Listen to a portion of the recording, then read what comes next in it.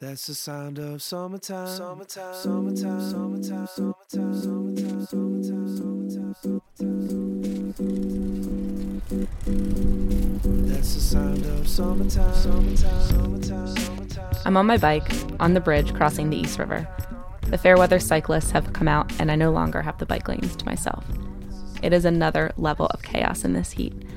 And this time of year also compounds the smells of the city, and so the descent into Manhattan is an assault to the senses. You're listening to The Intern. I'm Allison Behringer, and as you know, this is the last episode of the season. But I have something else to tell you. And I'm about to make the announcement to everyone at BetaWorks at our weekly Thursday night meeting.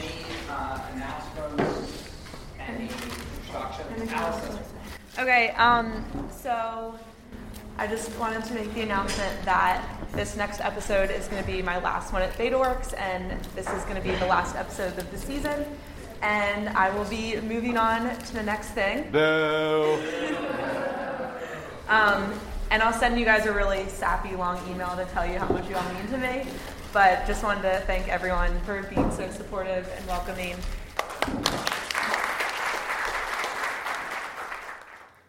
So you're probably wondering why I'm leaving. About a month ago, I had a meeting with John, the CEO, and James, my direct boss. All along, I'd been thinking there was going to be a season 2, and so James and I were going into the meeting thinking that we'd just be selling it to John. Well, the minute the CEO started talking, I knew something else was about to happen. The inevitable was about to happen. The circle of life at BetaWorks. You've done a great job, Allison, he said. You've taken this way further than we ever expected, and there's just so many opportunities out there for you right now, and BetaWorks just isn't the place to grow in your career. He said, wrap up the intern at the end of the season, and we'll do what we can to help you find the next thing. It definitely took me by surprise, but I've also been expecting this since I signed on to be an experiment at a tech company. And honestly, it was a little bit of a relief. I've been getting antsy for a while now, keeping my ear out for jobs, polishing up my resume, but I felt like I couldn't say no to the opportunity of having my own show and a steady salary for another year. And so while I do genuinely believe and appreciate BetaWorks giving me the old kick out of the nest so I can fly away, I can't help but speculate on 2 other potential reasons. First, the most obvious, the podcast wasn't bringing in much money. Season 1 had accomplished its goal, and financially, Season 2 didn't make much sense. Especially since they knew darn well I was going to fight like hell for a substantial raise if there was another season with BetaWorks. And the second reason, and this is more speculative, but I think BetaWorks was kind of over having a microphone around. Do you have to put it like right in my face like that? Like, are any companies in BetaWorks making a profit? And what is your salary? I don't feel comfortable. What I'm driving towards is, like, how are you making sure that it's not all white dudes here this summer? Remember way back in episode 1 when I was talking to my friend Katie, who I met teaching in Thailand, who was about to head off to Ethiopia for the Peace Corps? Well, she came back to visit her family, and so I went up to spend the weekend with her. She's driving me back now to the bus station. Last year held a lot of uncertainty for us. Yeah. We were both starting new things and thinking about how if we would be successful or not. Yeah. Maybe we can take a second to let ourselves feel good about getting through that year. Yeah. Another one down. Do you listen to that first episode again a lot? I never re-listen to things. Oh, you don't? No. But I wonder if you listen to that first episode on your or close to your year anniversary. Yeah. Maybe What I will go emotions back. It would bring up. Yeah. Because it reminds me of a really specific time in my life. Yeah. Because I'm in it, and I remember talking to you on the phone. Yeah. Yeah. You said, I want New York to love you so much, and it just hates you right back. New York's been good to you, though. Yeah. It hasn't really been hating you lately. But yeah, New York's has been a lot better to me this time around. Yeah. So now you're in tech. Right. You're making a podcast. You're out of the NGO world. You're out of education. Yeah. Do you still grapple with that question, like, am I adding any good to the world? My answer to Katie's question is long and winding, which I guess in short means yes. Yes, I do still grapple with the question of whether I'm adding anything good. But no, I don't have an answer as to whether I think I'm actually doing it. On the bus ride back, I take Katie's idea, and listening back through all the episodes was a very bizarre feeling. kind of like reading a diary, but also like flipping through a photo album. And I hear myself in those early episodes asking the question, how does this podcast align with what I care about? I think I got into media wanting to believe in the potential altruism of storytelling, but I was so unsure of how to accomplish that, especially at a tech company. And in those early episodes, I hear my desire for friendship and belonging. And in that regard, I've seriously struck gold with all the friends I've made at Betaworks and the radio world. And I'm also pretty excited about the fact that I said the words patriarchy and menstruation in this podcast. The relativity of money really stuck out. I went from feeling guilty about making 50K to feeling taken advantage of making 50K. Crazy how your environment can distort something we all take to be so objective. There were some cringeworthy moments too, like when I'm talking about Twitter and I feel like it's the most important thing in the world that James told me to manage the Betaworks Twitter account. And speaking of Twitter, there was one person who had given me a very hard time about Twitter when I first started at Betaworks. How do you use Twitter? The wrong way, clearly. And so I recently had a bit of a follow-up conversation with Brian. When I started here, I maybe had 100 or so followers. Brian had over 1,000. But as I slowly narrowed the gap, I'd send him little updates with my progress. How did that make you feel, Brian? Well, I kind of felt that I had an insurmountable lead. So first of all, like the Twitter follower thing is like a huge barometer for like ego on the internet. So you can almost think of it as your importance score, I guess. Or like, I didn't even think about it that way. Great. There's a conclusion here where Allison's going to draw the conclusion and say she's more important than I am. And how many followers do you have? Well, why don't you pull out your phone and find out? Okay, so Allison Behringer, I'll between 1,786 Twitter followers. Yes! Yes! So that's 10. You got me by 10. No, I have more followers than you do. Yes. Therefore. I mean, I think it's debatable whether or not you are more important than me. Let me ask again. Okay. How do you use Twitter? I'm waiting for you to say the right way, clearly. I felt like I couldn't close out the season without talking to Maya again. The person who gave me that first Twitter tutorial oh so long ago. The other thing that I enjoyed watching, like I feel like you went through a similar thing that I did when I first got into tech, where at the beginning, I remember you would ask like 10 people about everything you wanted to do. And I feel like you just got to a point where you were like, fuck it. Like, I know what I'm doing. Like, I know that this is going to make a good episode. And like, I was so proud of you in that moment, because I feel like that's the most important thing you can learn, not just in tech, but in life, is like, you know yourself better than anyone. And like, you're a smart person and you like don't need other people to tell you that something is a good idea. And I think if you believe in something, you should just do it. You know, you mentioned how like you just got kind of thrown in and didn't really know what you were doing, and you felt like no one knew what you were doing either.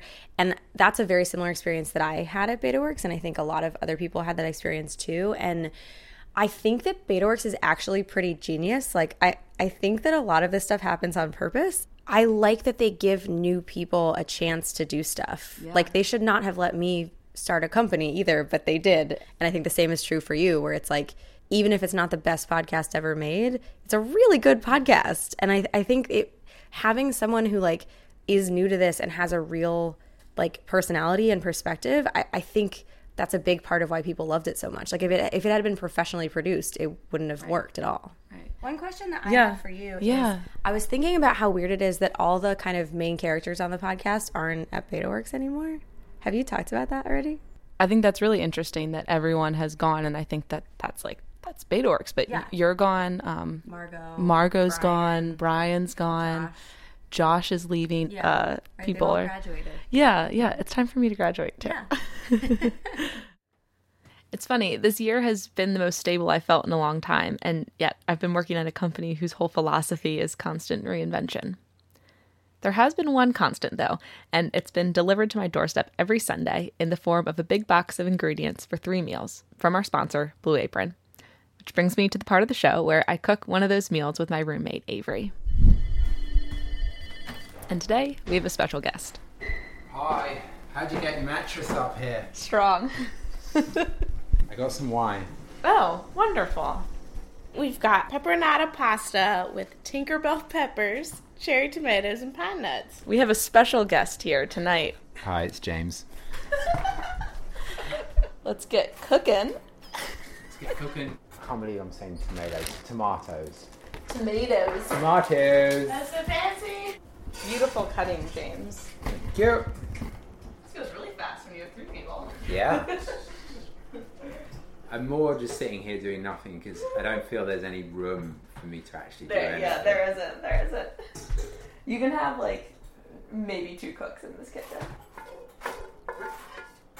So Avery is now plating the dish. I feel like I'm a line cook. Cheers. Cheers. So James, I've been wanting to ask you. Oh, shit, here we go. No, I want to know, like, did you really... Okay, when you thought of the idea for the intern, like, what do you think would happen? I have no idea. Literally no idea.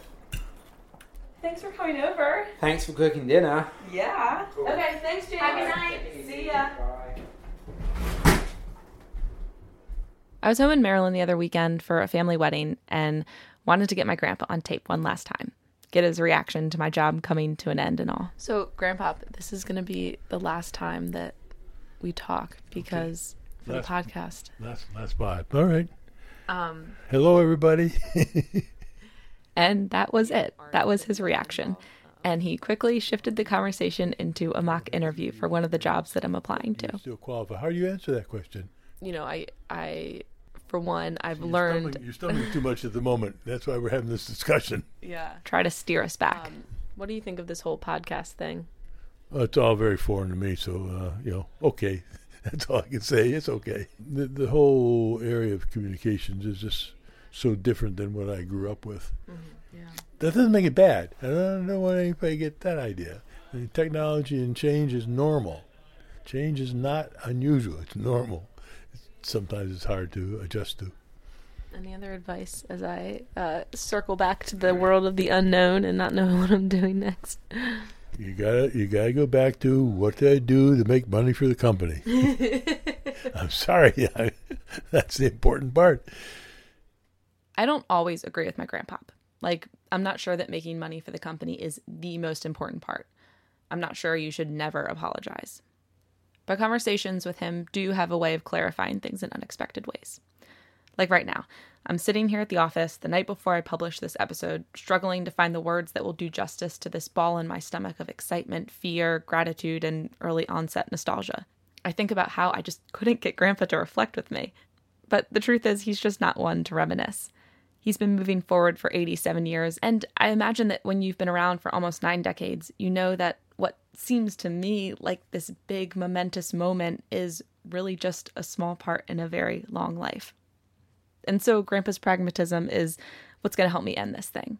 So I start packing up my bag, cramming in trinkets from my desk and tossing a Kind bar in for the road. I get on my bike in the warm summer night air and start riding towards Brooklyn. Sometimes I think we feel like doing good is an either-or kind of thing. Tech and money or nonprofit and good. But maybe it's not your job that determines the difference you're making. Rather, it's you, the person, and how you approach your work that makes the difference. Or at least that's what I'm telling myself, because I've fallen in love with audio and podcasting, and I want to keep making it. So what's next?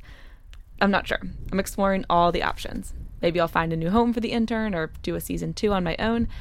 Maybe I'll do something totally new. Get in touch if you want to work together. In a way, I'm back to where I started. Uncertain of the future, not knowing what's next. But this time, I trust the uncertainty. I trust myself a lot more. In your new life, I hope you promise to be. You've heard me talk about the challenges of working by myself. The reality is that I've had a huge informal team that's made this all possible. First, thank you to my editor, Caitlin Prest. Caitlin, you've been such an incredible mentor and teacher.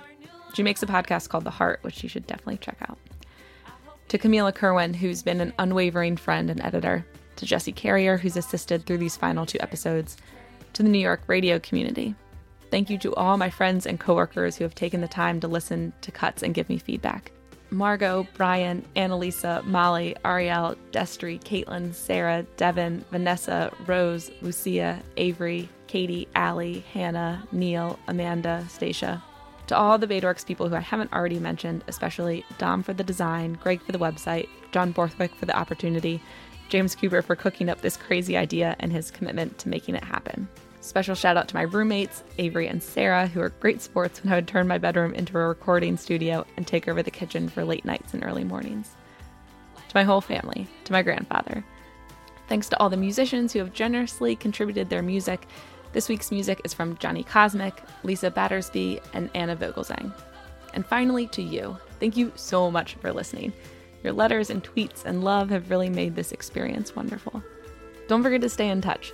You can follow me on Twitter, albtweetin, ALBTWEETIN, or on Instagram, alb1919. And if you want to stay updated on the intern and what I'm up to, also be sure to subscribe to my email newsletter. You can find it at the top of the website, theintern.fm, and links for all this are in the show notes.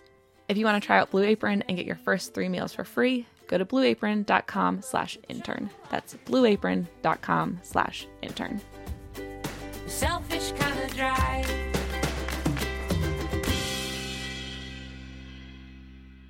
Okay. Anything else? No. This is your last chance, Grandpop. Good luck to you in your future. I'll be interested in following what you're doing. That's it.